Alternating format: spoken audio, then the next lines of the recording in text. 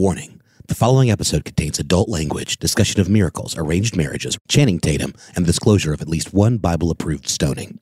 Sensitive listeners, take care.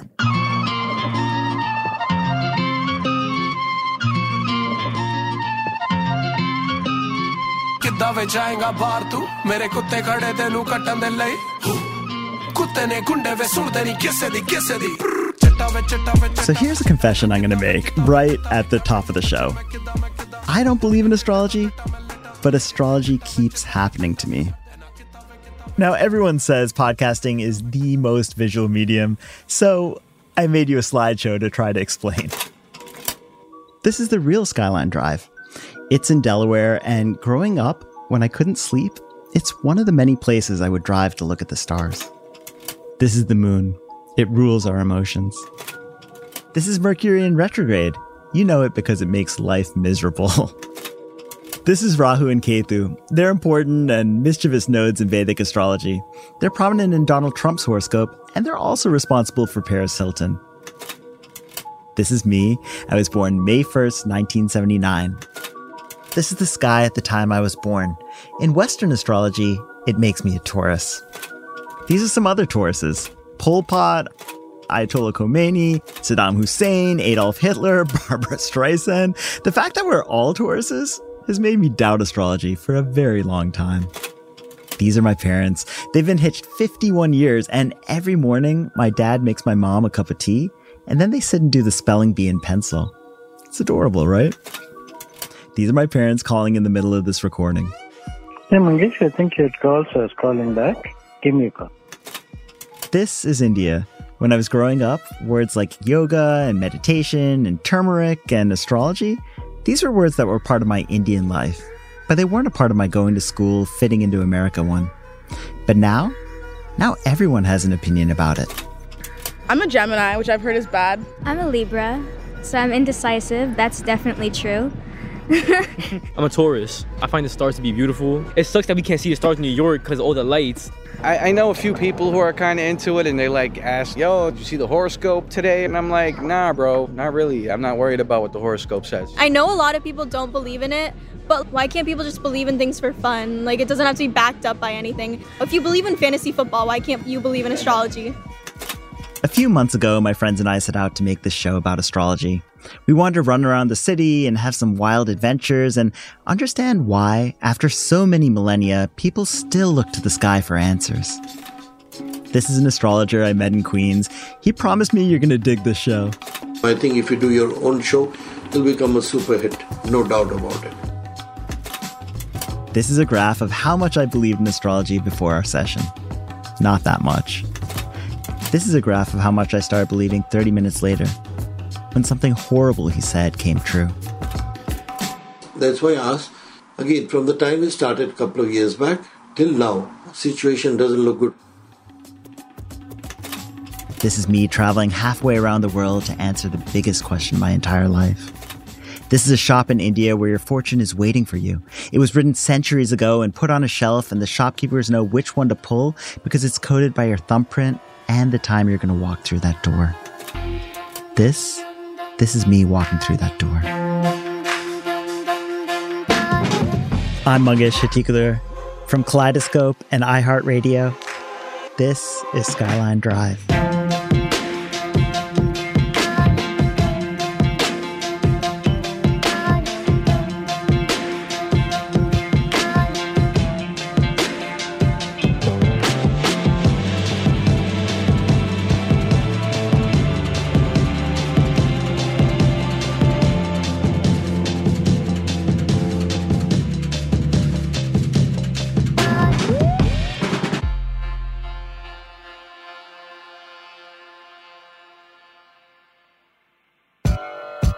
Chapter 1.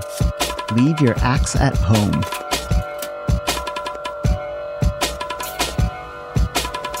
So I figured, I do need to stone an astrologer.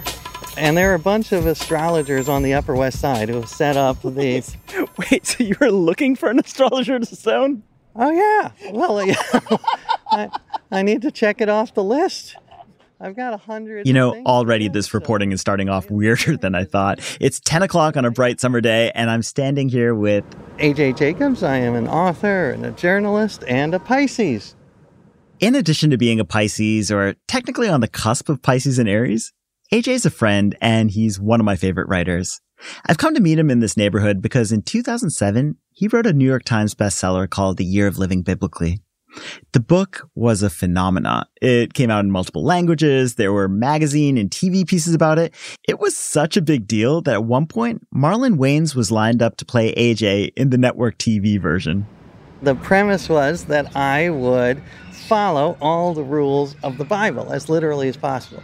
So that meant the famous ones like the 10 Commandments and love your neighbor, but also the lesser known ones like you cannot wear clothes made of 2 different kinds of fabrics. So I had to get rid of all of my polycotton blends. Giving up polycotton blends is just one of the hardships AJ endured in the name of journalism.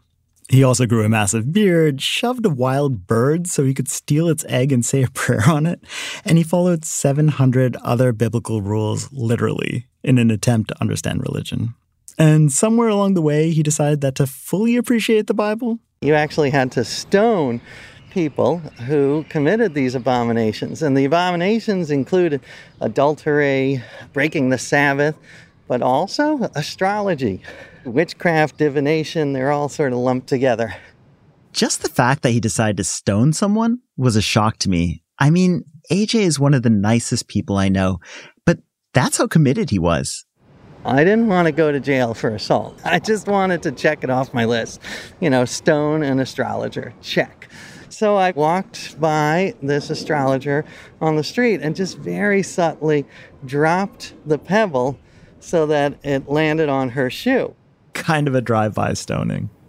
And I was thinking, she's probably not even going to notice, because I just kept walking.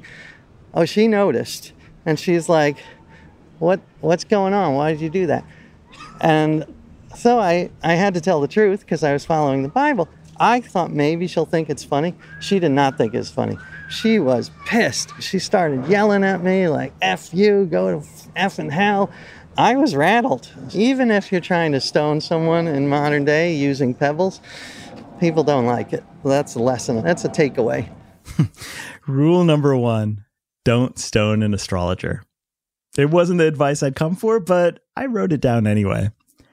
But the thing I really wanted to know, the reason I traveled all the way out here to meet with AJ, was to ask him how to make the show. Because doing a show on astrology, it actually makes me nervous.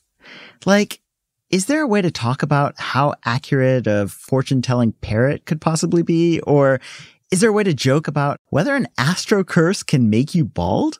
Because even if the show makes me look silly, like, I don't want to get disinvited from a family wedding because I said something that hurt friends or family or really anyone who puts stock in these subjects.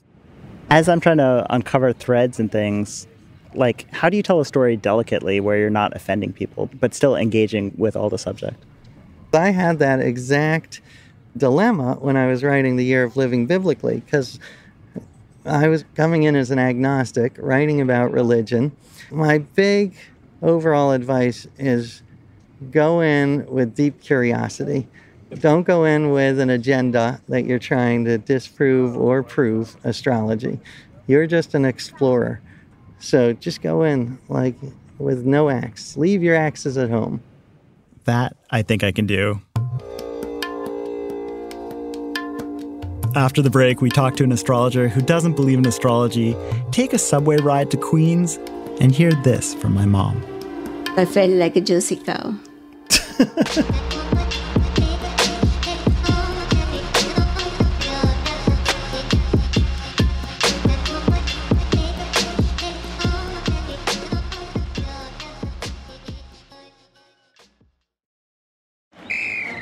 Let's hit it. Give me a vacation. Give me a wave. Surfing. Give me a city tour. The trolley. Give me animals. The zoo. Give me some sea life. Give me museums. Balboa Park. Give me a woo. Roller coaster! What's that spell? San Diego! If you're happy and you know it, San Diego is the place to show it. Book your family vacation at sandiego.org. Funded in part with the City of San Diego Tourism Marketing District Assessment Funds. I'm Hannah Storm, and my podcast, NBA DNA with Hannah Storm, digs deep into the history of professional basketball, along with my own, as one of the first female sportscasters. Now let's get you up to speed on what else happened around the NBA today. We talk to all sorts of people I interacted with, from Dr. J to Charles Barkley, and recap iconic moments. Yes, he's got it. Here he comes. Way rock the baby to sleep and slam dunk. As well as some of the wild stories behind the scenes. We were like, what? What are we in for? The scoreboard crashes before we even tip a game off. Today, the NBA is a global sports and entertainment giant. Players are multimillionaires and cultural icons. Iguodala to Curry, back to Iguodala, up for the layup. Oh, blocked by James. LeBron James. And these stories are about how we got here, both on and off the court. And what's next? Listen to NBA DNA with Hannah Storm on the iHeartRadio app, Apple Podcasts, or wherever you get your podcasts. The Therapy for Black Girls podcast is an NAACP and Webby Award-winning podcast dedicated to all things mental health, personal development, and all of the small decisions we can make to become the best possible versions of ourselves. Here, we have the conversations that help Black women decipher how their past inform who they are today, and use that information to decide who they want to be moving forward. We chat about things like how to establish routines that center self-care, what burnout looks and feels like, and defining what aspects of our lives are making us happy and what parts are holding us back. I'm your host, Dr. Joy Harden Bradford, a licensed psychologist in Atlanta, Georgia, and I can't wait for you to join the conversation every Wednesday. Listen to the Therapy for Black Girls podcast on the iHeartRadio app, Apple Podcasts, or wherever you get your podcasts.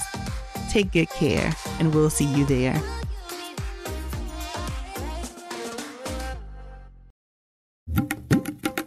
Chapter 2, Just for Funds. Is the phone listening? Are you listening through the phone pattern? AI, the algorithm that is the pattern? Back in 2020, one of my friends shot me a text linking to this video of Channing Tatum. The actor had uploaded it himself after using an astrology app called The Pattern. But when Channing's readings became a little too spot on, he freaked out. Are you listening through my phone and then just regurgitating the stuff that I'm afraid of and the stuff? You know what? Pattern people, you should just call me. I need answers right now. Poor Channing. I don't know if he ever got his answers, but what I do know is that astrology is ubiquitous and lucrative. One venture capital investor told the New York Times that the app CoStar, this pattern competitor, had the potential to be a $24 billion business, claiming it could one day be as big as Spotify. But if astrology is as big an opportunity as everyone's saying, I'm wondering if my company should get in on the act. After all, it feels so obvious that, I don't know, even a 9-year-old could see the potential. So I decided to try the pitch out on my 9-year-old, Ruby. Hey, Anu, why'd you bring me to this closet? I brought you to this closet because I wanted to pitch you on an astrology app. Are you ready for it? Why is that? What do you think about astrology? It's dumb. Oh, gosh. Well, maybe you're not the right person for it. But the reason I came to you is because you actually have a bank. You spend only my money. You seem to hoard all your money, and you keep all of Henry's money as well, which you charge him a small fee for. So I thought you might be the savviest person in this family. Is it okay if I pitch you an astrology app? Okay. So here's my case for it. These aren't your grandmother's horoscopes, right? They're talking to you in this very fresh and fun way. They're up to the minute with NASA data. They look beautiful, and they have a chat feature where astrologers will chat with you live about your birth charts, right? And then by 2019, right? Like you can see astrology is starting to take over.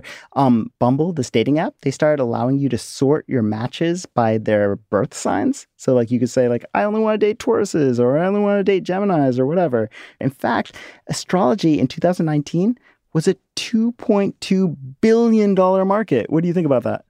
Mind blown. I can't tell whether you're serious or not, but apps made $40 million that year. And in fact, the next year when COVID really hit, people started searching for birth charts and astrology. Both of those searches hit 5-year peaks on Google. So it's no wonder that all these venture capital funds had started investing in astrology apps early and then continued to invest. And I'm here to ask you to invest in my astrology app. What do you think? Oh, Anu, I'm spending all my money on a skateboard, not on you. Okay. Well, so Ruby, what type of business would you invest in? Bubblegum. Okay.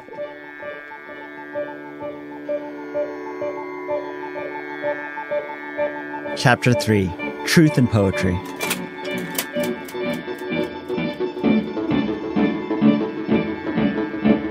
When you go out with a recorder in hand, it's interesting to see who'll talk on tape. We found scientists at NASA who actually wouldn't talk about their interest in astrology to us because they were afraid of losing their jobs. We found PhDs and postdocs who were worried that if they talked at all to our podcast, even to say that astrology was nonsense, they would face professional repercussions. I mean, it is insanity what a lightning rod astrology can be. But luckily, we found Jamie Green. My grandfather showed me a little half of a peanut that had the germ in it. And he said, that's going to become a plant.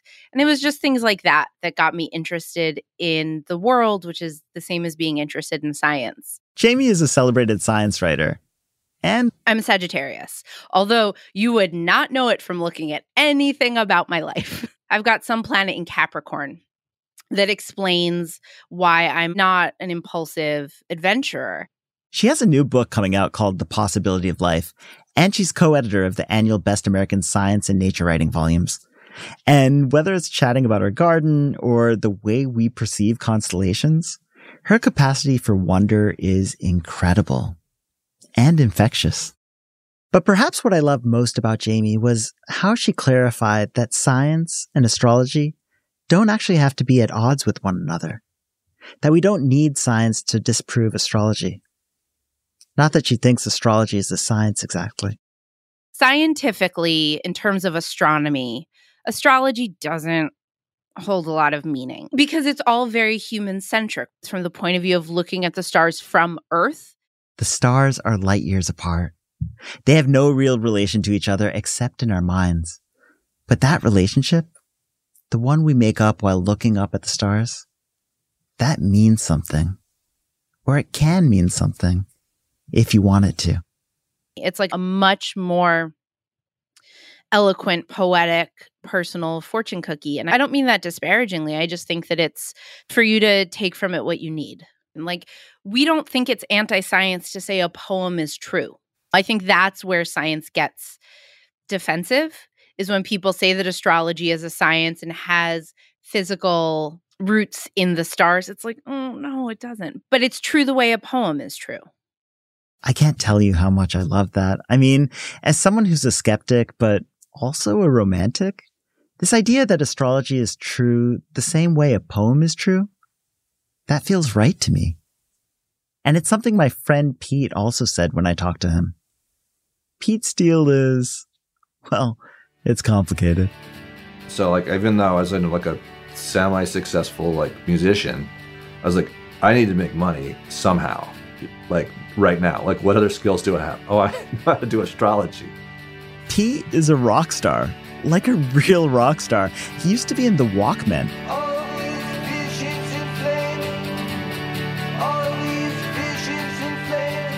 That massive seminal indie rock band. And yes, his backup career was professional astrology. When he was younger, he trained with this big, famous guru. He was living in his guest house, and that's where he learned to read star charts. You would take him back to him, and he would say, like, no, it's the dumbest thing I've ever heard. Like, you're wrong, you know? And then he kind of in very traditional style, like, yell at the apprentice sort of thing. Like a kung fu master. Right, like very, very Karate Kid kind of feeling, right? Daniel-san! But here's the other thing. Pete doesn't even believe in astrology. He's a rock star who does astrology for politicians and World Bank economists and all sorts of interesting folks, but he doesn't believe in it. It's just art to me. And I don't mean that dismissively, but that's like my whole being. It's what I care about. What he believes really is in a more vivid reality, a kind of embroidered view of the world. Pete and I both spent formative years in India, and we have a certain comfort in the magical. If you read 100 Years of Solitude or something, that world of this kind of magical Colombia, it's that felt very similar in a lot of ways to how we were raised.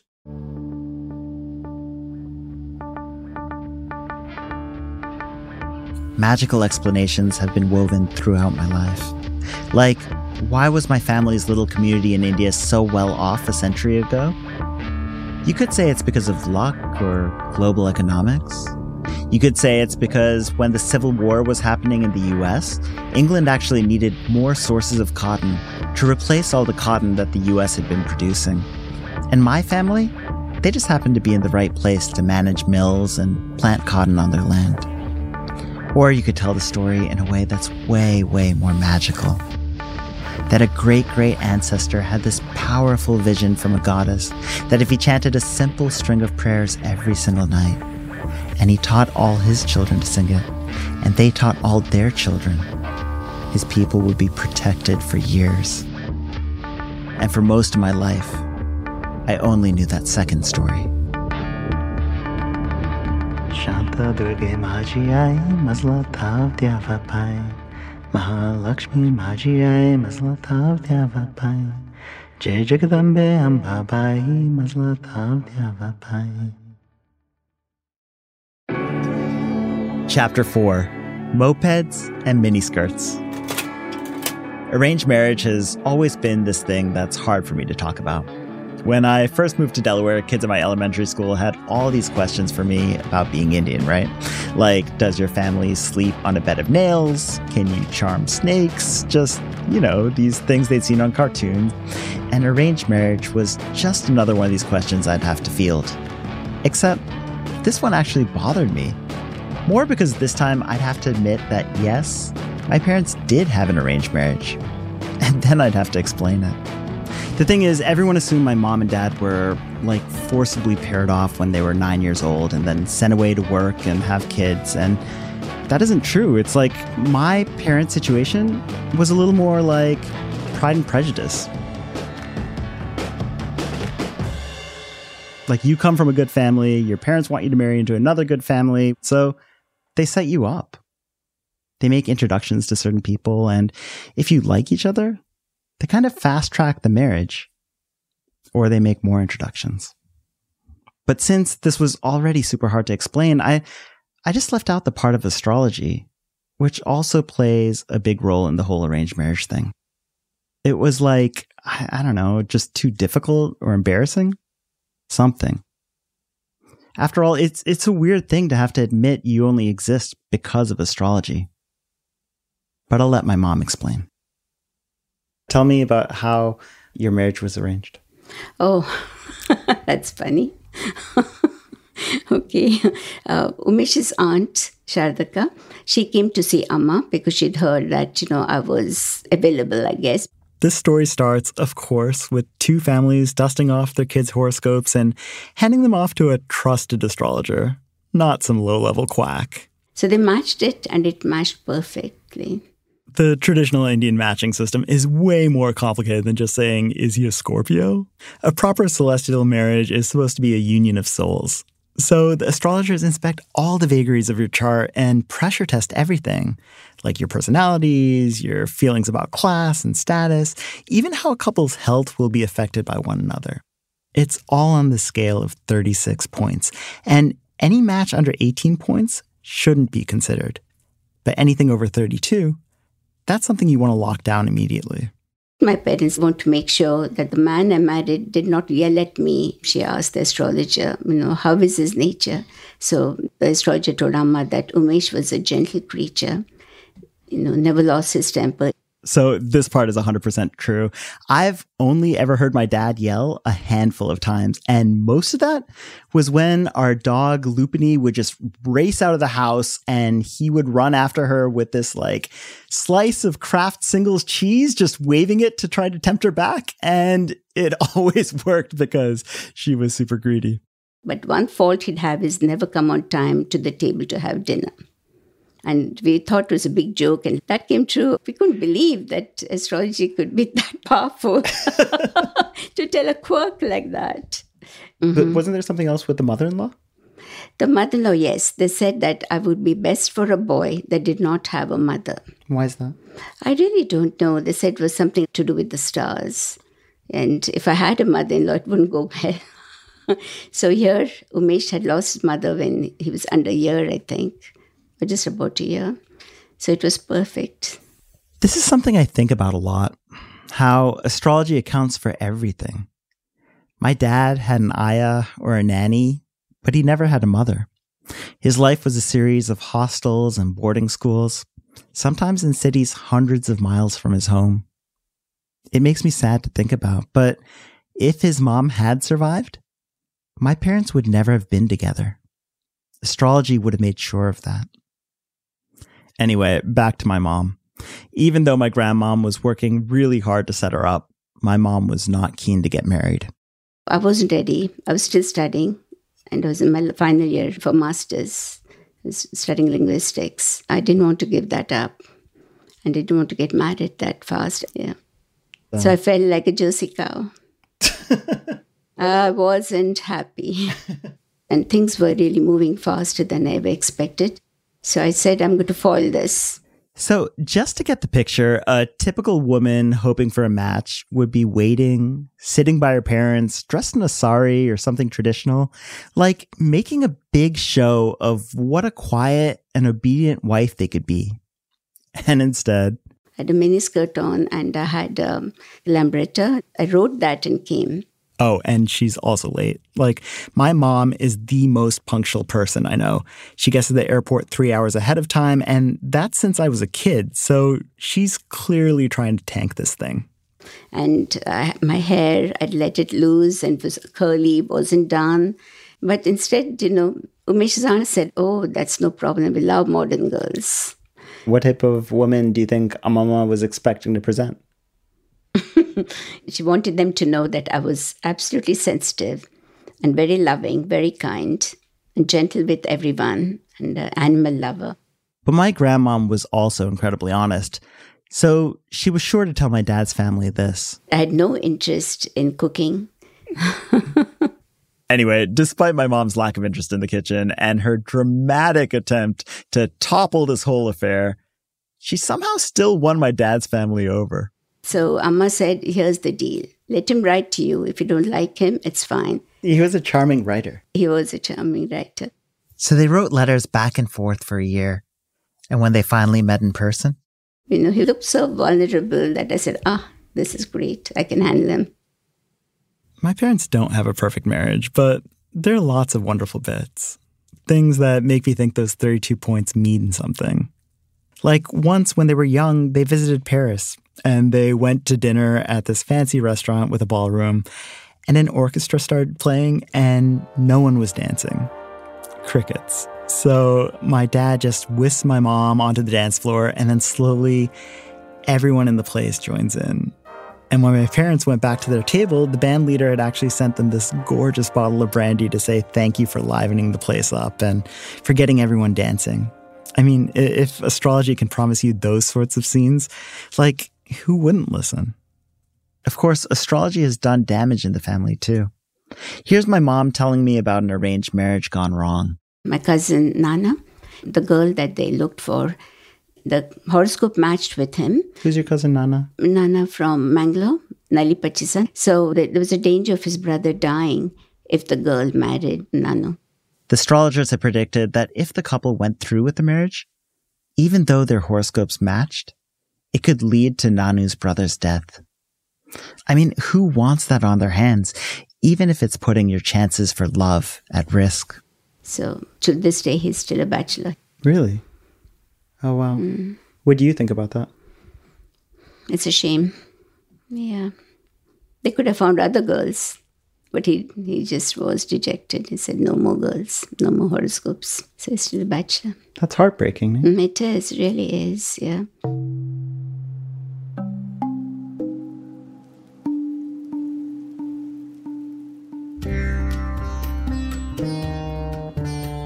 After chatting with my mom, two things occurred to me.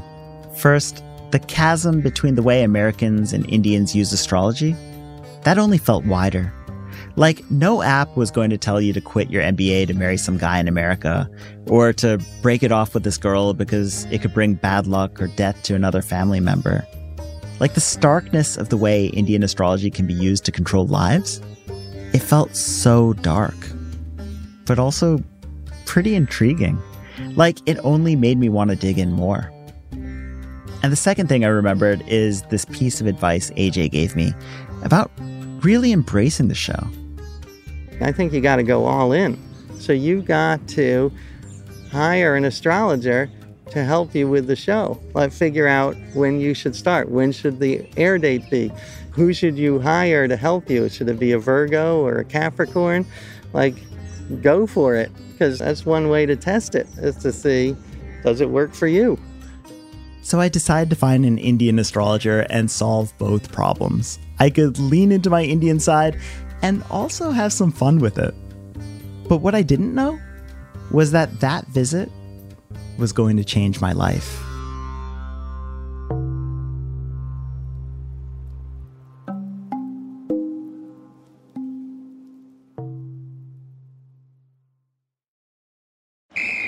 Ready? Let's go. Give me a vacation. Vacation! Give me a golf course. 70 courses! Let's get a water sport. Paddleboarding! Can I get excursions? Whale watching! Time for chill vibes. Beach yoga! How about a garden tour? Balboa Park! Give me a dolphin. What's that spell? San Diego! If you're happy and you know it, San Diego is the place to show it. Book your trip at sandiego.org. Funded in part with the City of San Diego Tourism Marketing District Assessment Funds. I'm Hannah Storm, and my podcast, NBA DNA with Hannah Storm, digs deep into the history of professional basketball, along with my own, as one of the first female sportscasters. Now let's get you up to speed on what else happened around the NBA today. We talk to all sorts of people I interacted with, from Dr. J to Charles Barkley, and recap iconic moments. Yes, he's got it. Here he comes.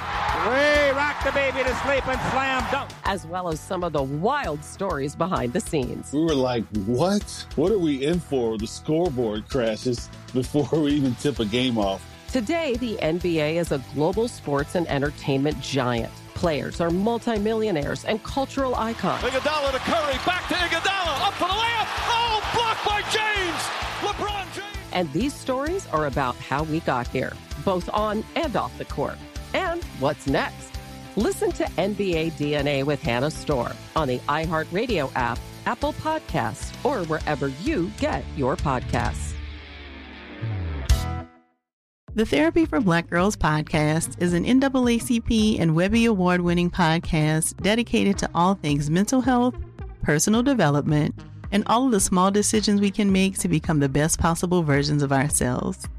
Here, we have the conversations that help Black women decipher how their past inform who they are today, and use that information to decide who they want to be moving forward. We chat about things like how to establish routines that center self-care, what burnout looks and feels like, and defining what aspects of our lives are making us happy and what parts are holding us back. I'm your host, Dr. Joy Harden Bradford, a licensed psychologist in Atlanta, Georgia, and I can't wait for you to join the conversation every Wednesday. Listen to the Therapy for Black Girls podcast on the iHeartRadio app, Apple Podcasts, or wherever you get your podcasts. Take good care, and we'll see you there.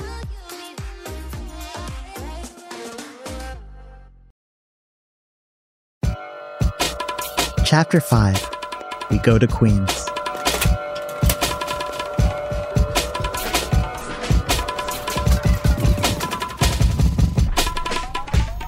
On April 9th, I headed to Queens to meet an astrologer. He's someone my friend and showrunner for the show, Mary, recommended that I reach out to. And coincidentally, he happened to be an astrologer that my cousin Aditya had used. Hey, Adit. Hey, how's it going? All right. Good. Adit is another rational type. He's kind of this white shoe lawyer, master's from Cambridge, and he used this astrologer in a difficult time. And apparently the predictions had proven accurate, so Adit actually wanted to see him again. So I took a train to Jackson Heights to meet Dr. Rakesh Kumar, and we entered his white wood frame office from the outside. It's kind of nondescript, like this row house. But when you open the door, you immediately sense these temple-like vibes. So I took off my shoes at the entrance, walked through a fog of sweet sandalwood, and there were these massive photos of his guru on the wall. And then I turned into this tiny room with a wooden desk, and it had a giant stack of books on it, with a little black laptop on top. Looking around, I realized how fun this is. I'm here on this field trip with my cousin, this astrology adventure, and I'm so ready to hear some ridiculous things and enjoy this experience. Dr. Kumar very sweetly welcomes me in. He closes his emails, and then, using the information I'd sent him a few days before, he pulls up my chart and turns on his recorder. So, Mangesh, looking at the chart, May 1st, 1979, 12:04 in the afternoon in Summit, New Jersey. You were born on a Tuesday. You have the sign Cancer rising at the time. I've got to say, I was a little surprised by how quickly Dr. Kumar dives in. It seems like he's just staring at a bunch of numbers on his screen, but he's interpreting them kind of like Neo from The Matrix. And I'm curious to hear my reading, but what I really want to do is ask Dr. Kumar about the show. I thought it'd be fun if there were these auspicious dates for my podcast, or if you could predict something about how many people would listen. But first, he had some questions for me. So how's work been since January 2020? That's when I decided to quit my job. Okay. So either you would have quit your job or the job would have quit you, one of the things, because the times are such, because it impacts your karma kshetra, your work area. It's so ironic you come here today. 4 days from now, April 13th onwards, thereafter, a new chapter of your life begins, another beginning of your life, which will be very good. This is what I came for. I write down April 13th in my notebook and I circle it big. 4 days from now, that's the date I'm going to get started on my show. Dr. Kumar continues with more work-related things. He says foreign travel is in the cards, which is super exciting, and that I should wear an emerald to improve my communication skills, which is funny. I make a note to do an episode on gems and Vedic astrology down the line. But the best part is that Dr. Kumar seems to think this whole podcast will go really well. So it's very profound. So you'll make it big in life. You'll be very successful in everything because your planets show that. I'm so excited about all this tape, getting a start date for the show, the talk of gems, this prediction that everything might go well, that I'm caught off guard by Dr. Kumar's next question, which comes out of nowhere. Tell me something about your father. Like what he did for work, or still does. He's a chemical engineer. Okay. He's retired. He's ill right now. Listening back, I don't know why I mentioned my dad was ill. Dr. Kumar hadn't asked, and maybe it's because I was trying to participate fully. Like I thought I should let him know.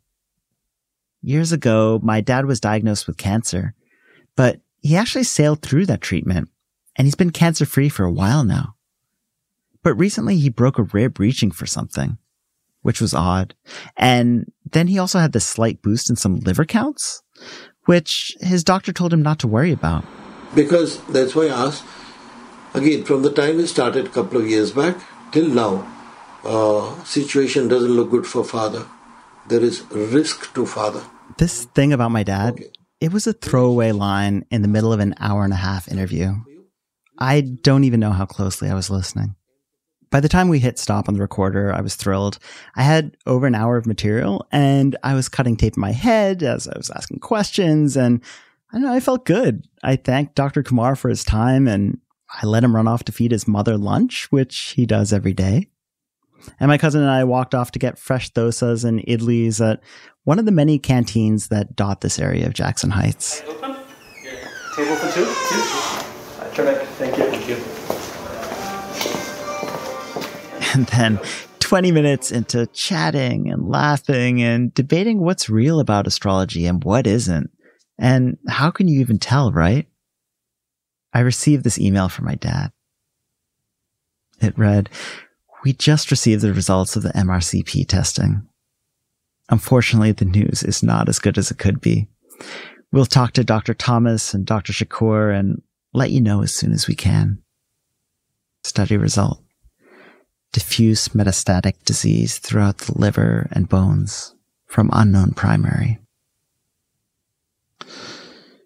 The cancer had metastasized through my dad's liver and bones. I don't know what it means, but I've forgotten about astrology.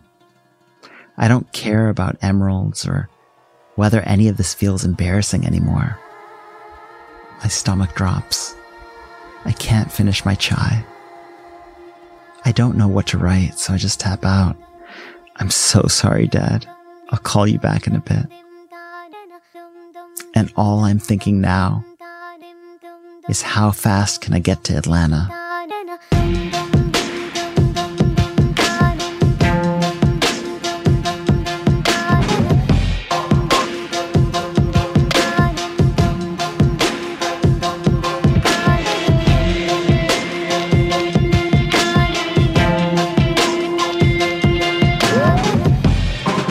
Next week on Skyline Drive, we take a train to Bay Ridge, meet a therapist who secretly uses astrology behind her clients' backs, and hang out with a 74-year-old who just wants to know, am I ever going to have sex with somebody again? And we use astrology to get her an answer.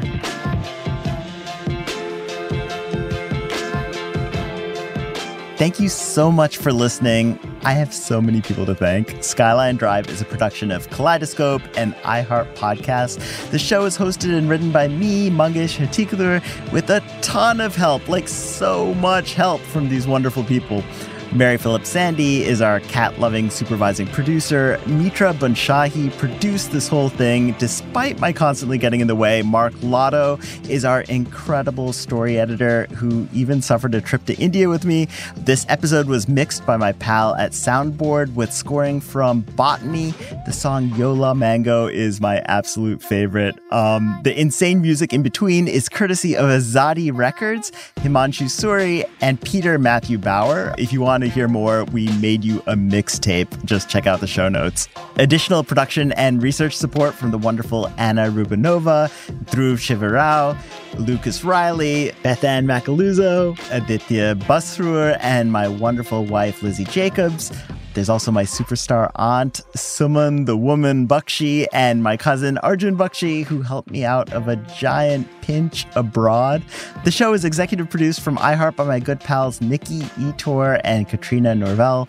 This show would not have happened without the support of my friends at Kaleidoscope, starting with my good pal, Oz Volition, who believed in this show. He's also my partner at Kaleidoscope. Also, Kate Osborne for her spot-on notes, Kostas Linos for his encouragement, and Vahini Shori for her delightful suggestions. I also want to give a little special thanks to all the kiddos who bore with us through this production.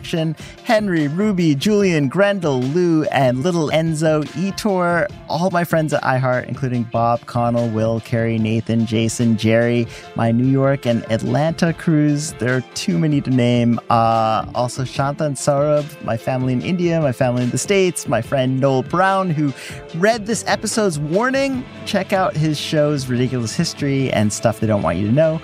And just one last thank you to my Amma and my dad, Lalita and Umesh Hattikudur, who I thank my lucky stars for. Thank you so much for listening.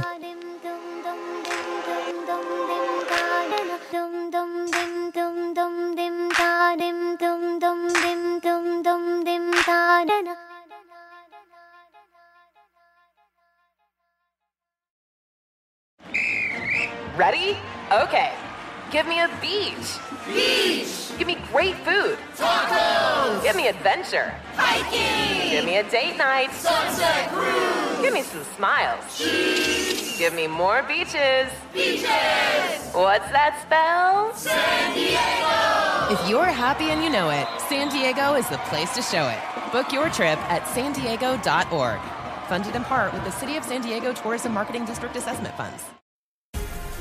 The Black Effect presents Family Therapy, and I'm your host, Elliot Connie.